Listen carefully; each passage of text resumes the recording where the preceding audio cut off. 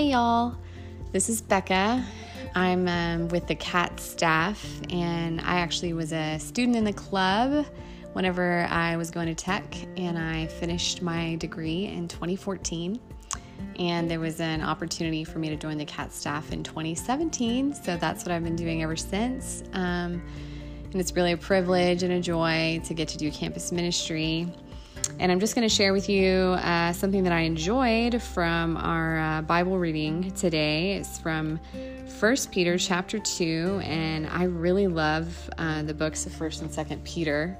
I love reading through them every year. And this chapter, there's multiple verses that are so good, but one really jumped out at me when I was reading it this morning.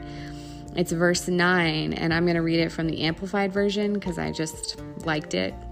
It says, "But you are a chosen race, a royal priesthood, a consecrated nation, a special people for God's own possession, so that you may proclaim the excellencies, the wonderful deeds and virtues and perfections of Him who called you out of darkness into His marvelous light." And I love a few things about this verse. At the beginning, what I love is that what we are described as is a race and a priesthood and a nation and a people. And all of those things are not, they're not individual things. They don't just apply to one person, but they apply to a group of people. And so I love here that Peter is addressing the church, that telling us that we're God's chosen race, that we're a priesthood, that we're His nation, and a people for God's own possession. And that as this group of people, as the church, we should proclaim the excellencies, the wonderful deeds and virtues and perfections of Him who called us. And I was so touched when I was reading this morning that our whole life should be a proclaiming of who God is and what He does and what He's done for us to everyone who's around us, that's what our living should be.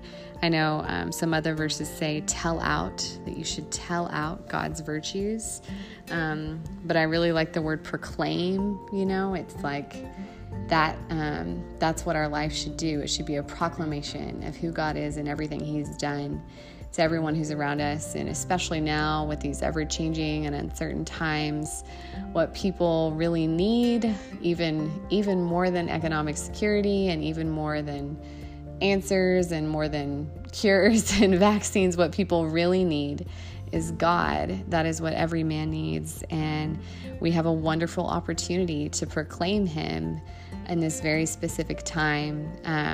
So I was really touched by that verse this morning, even just touched to pray that the Lord would have a way to live out of me more, to be proclaimed from me more, and from all of us, especially now in this time.